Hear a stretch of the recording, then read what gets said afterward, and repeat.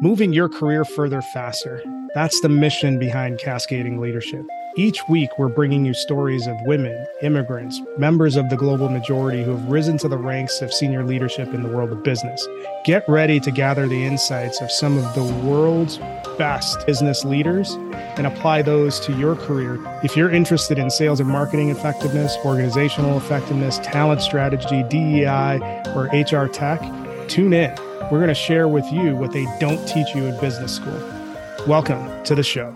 Previously on Cascading Leadership. Let me see how I make this work, or how can I do this in a way that I'm figuring out what works for me. So it just caught my attention when you mentioned it, because he had actually he writes about this pretty significantly. I want to add to that because I'm reminded. So I do this as well. I call them observation logs, and when I've designed onboarding programs, incorporate an observation log for the new person for them to keep track of what they're learning for that exact reason. But more specifically, or more to the point, there's this thing called the learning pyramid. And the learning pyramid breaks down the different tactics or the different types of, let's say, learning scenarios and assigns a retention percentage to it. And I don't even remember what the breakdown are, but I remember the base of the pyramid, right? 90% of what is learned with the intent to teach other people is retained. I'm going to say that again. 90% of what is learned with the intent to teach other people is retained. This is why I love it, like the idea of incorporating like as an onboarding series for people that have just gotten through onboarding, right? And so if someone knows that they're finishing onboarding and they're going to talk about it or whatever, and they're going to teach others coming behind them what it felt like and blah, blah, blah, they're going to be paying closer attention and they're going to retain what they're learning at a 90 percentile. Same thing with whatever. There's a bunch of different ways that plays out. And so the observation log, just a day, once a day after each session, and think about the quality control aspect that comes with having access to these observation logs. If I'm trying to iterate on my onboarding programming or whatever it is that I'm doing, I can then go back and revisit that experience and revisit the aha moments that I had and then go from there. Dr. Jim, I've got one for learning to podcast, all the tools and so I'm with Justin Welsh on this in a big way. I can't wait to go back and find it. And now the conclusion of our conversation. The onboarding series and the observation log, that's pretty key. And I'm thinking about my onboarding experiences. There's most of the organizations that I've been at had no sort of next step after you go through the onboarding process. That's assuming they had an onboarding process that forced the learning through teaching. And when you look at some of the social dynamics of it, and this is, I don't know the exact source of this, but there's been studies done in terms of if you have families that have multiple kids, and you look at the middle children, they actually tend to be the most advanced because they're learning from not only their older siblings, but they're teaching their younger siblings what they're learned too. So you have, I don't know if this is necessarily anecdotal, but when you look at what you were talking about, the learning pyramid, and 90% of the learning that's retained occurs when those people going through the learning process have to teach it to somebody else. It parallels those studies on middle children and how they learn from a competency perspective. So that's an awesome call out. Can I add one thing to this too, that I think is a big part of the problem in the way that we operate as sales floors right now? It's people, when they're learning, the importance of the little wins along the way is really important. And so right off the bat, we need to do a far better job as a profession in helping our team to separate their definition of success from an outcome. And so to bring it back to the journey, which is not even like this was the setup for what I was going to say. But then the other piece of it is that most or whatever, but I think of win rates on qualified opportunity or conversion rates for, if we're talking about an SDR team. If your team is operating at a 20% or below win rate, you're literally setting them up to fail 80% of the time. And you will same thing with the insane activity metrics without linking back to results of any kind. Don't even get me started on the digital pollution that our profession generates for what.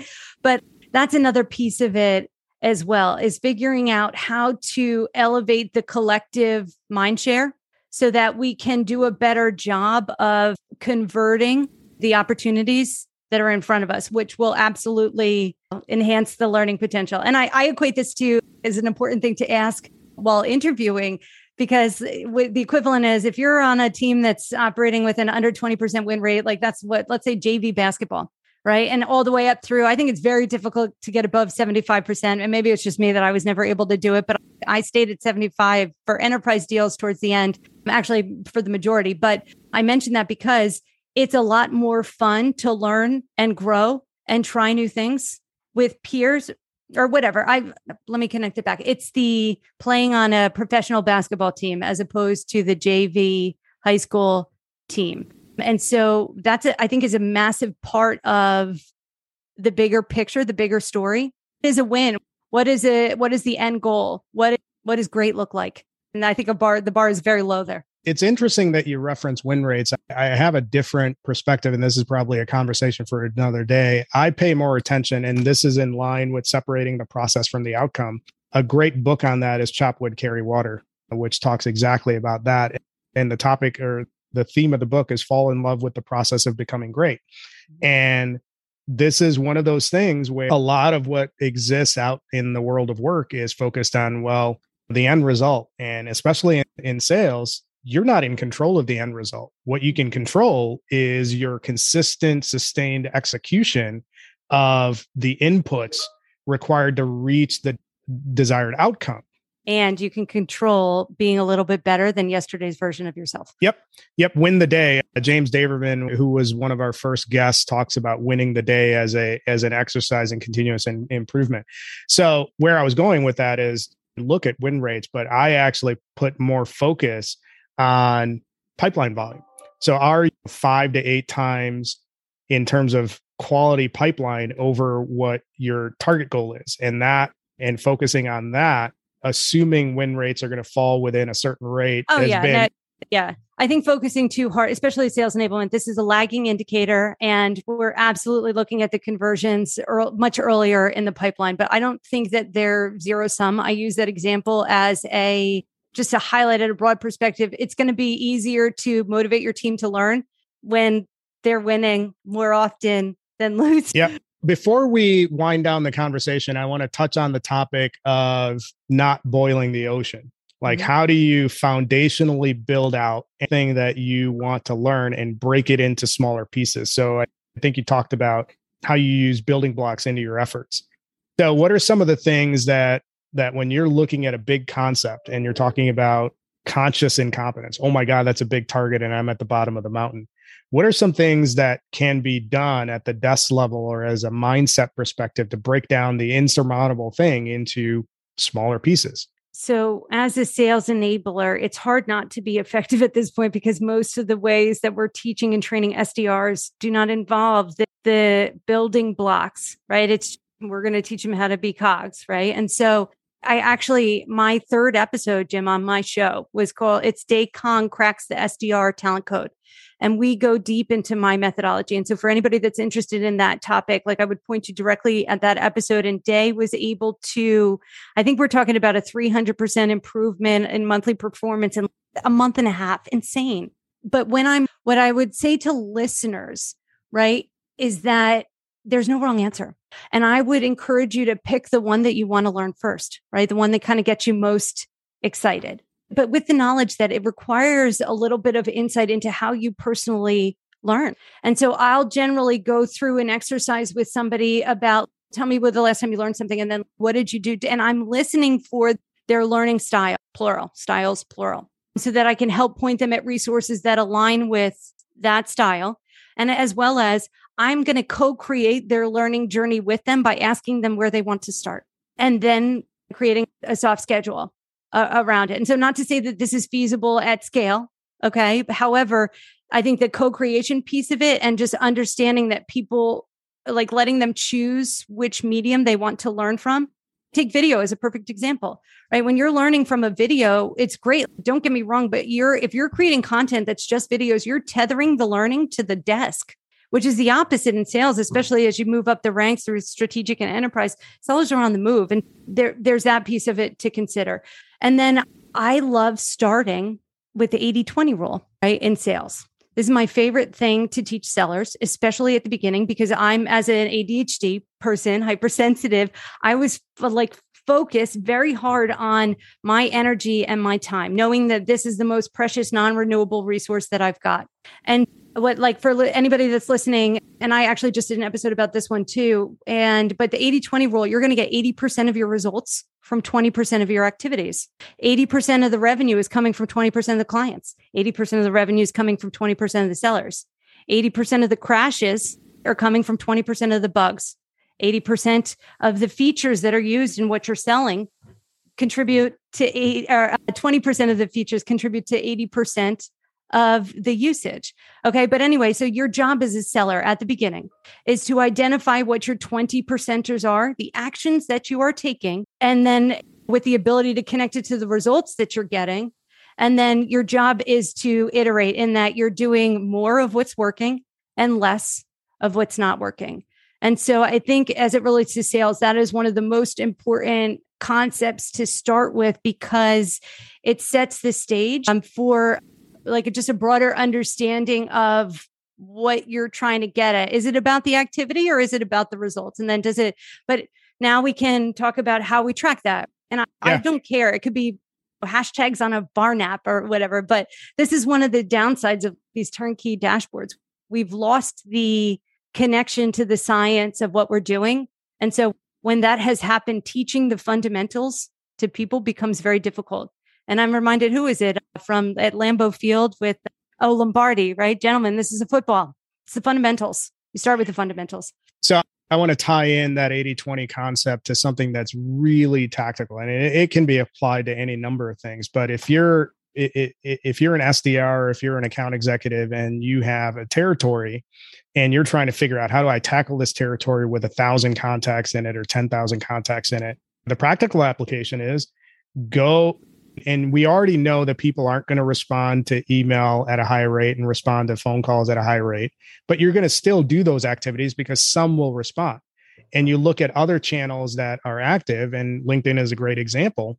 If you're prospecting and you have 1,000 names, look for the names of people that are most active in your buyer group on LinkedIn, and then start following and engaging with their content, because those are going to be the most likely out of that cohort that are going to engage with you, and you can bring them into your ecosystem and position them to potentially enter into a selling conversation. So that's the practical application. So if you have 1,000 names, you look for the ones that are most likely to respond. The trigger event is looking at their activity on LinkedIn, and then focusing your engagement across that smaller group of people that are most active, and then advance the conversation and build a relationship with those people and bring them in. Yes. And this could also be the two lists against each other. Let's say you're targeting sales leaders. The first list is sales floors that have grown by 500% in the past year. And the second list is organizations that, have a new marketing director.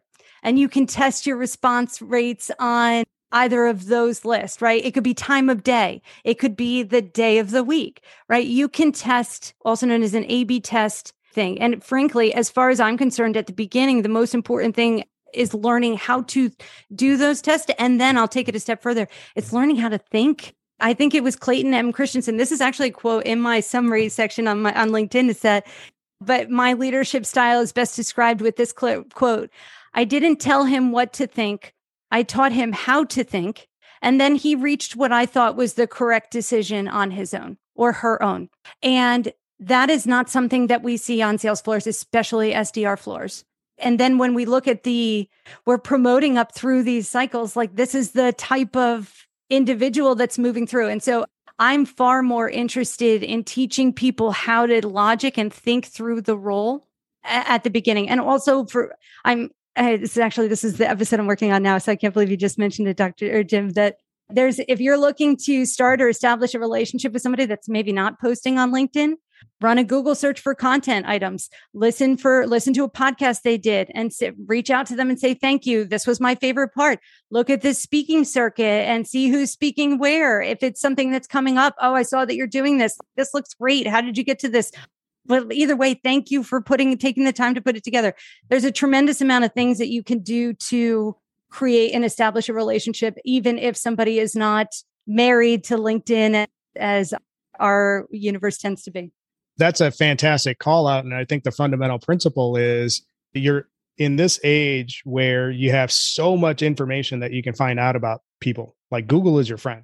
So you can set the damn alerts. Like if you're thinking now, think about it so this is my ADHD and the hypersensitivity. I am highly aware of the impact of the senses because I feel everything at probably like a 4 or 5 times stronger than average. And what I mean by that is as a content creator, or maybe you just did a guest episode or whatever, and this person is a target of a high priority account. If you've set your Google alert, you will be notified the moment that it hits. And in that moment, that is when this person is the most excited. Yeah. And so you can use timing to your advantage there too. Yep. And that gets into relevancy plays. And actually where I was going with what you just mentioned, the reason why you set these things up, and this is fundamental to being an effective salesperson, you are not the star of their story. You're a plot device. So how are you looking for information that helps you reinforce their belief that they're the hero in their own story?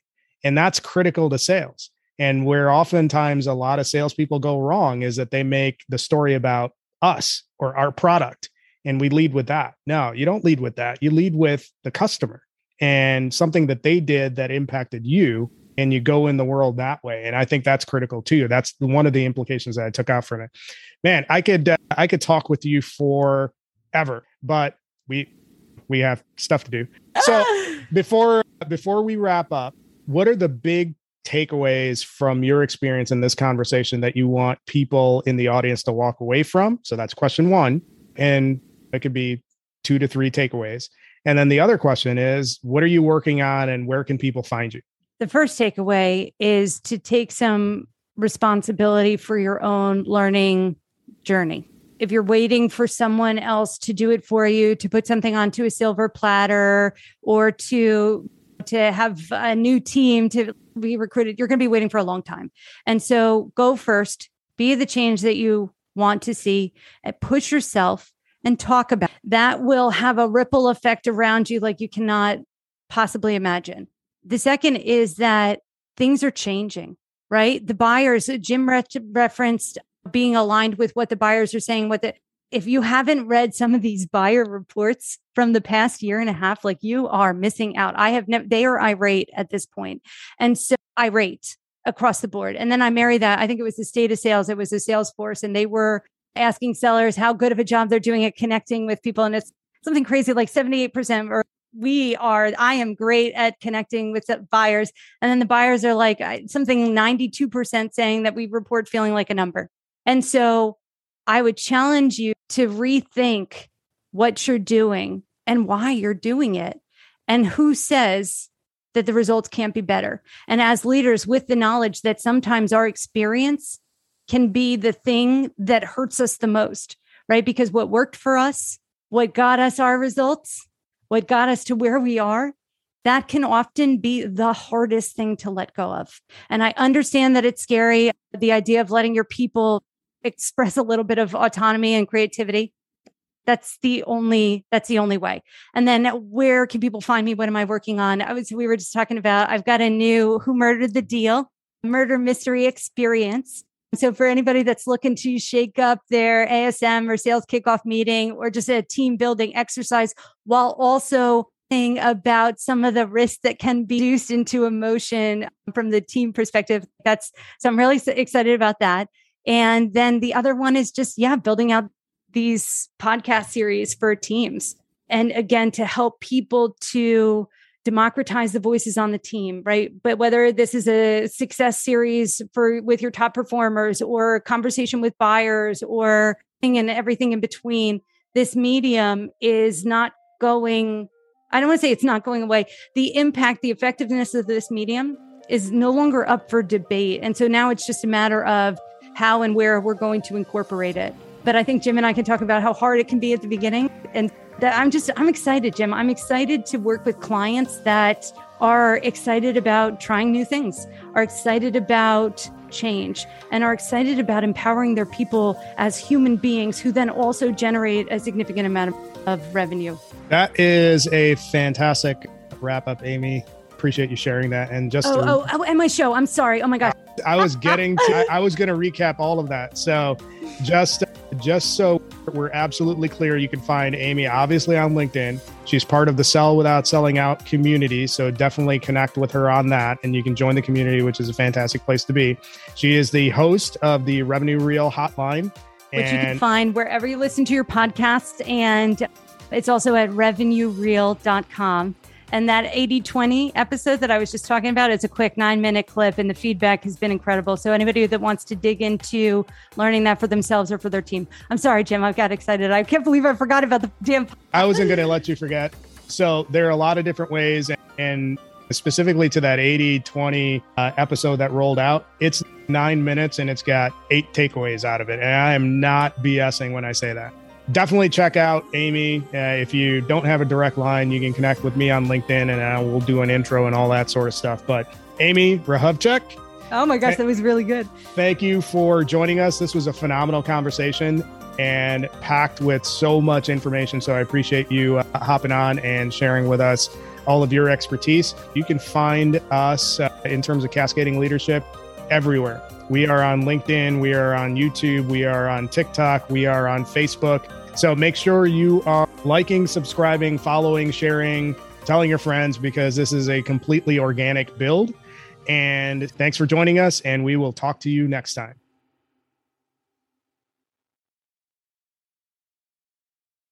Thank you for listening to this episode of Cascading Leadership. We hope you enjoyed the story as much as we did. Make sure you subscribe to our show on your favorite podcast player. Follow us on YouTube, TikTok, LinkedIn, Twitter, and Facebook. Leave us a review. Tell a friend. If you're interested in sponsoring the show, reach out to me at jim@cascadingleadership.com. Tune in next time for another great episode that will help you move your career further faster.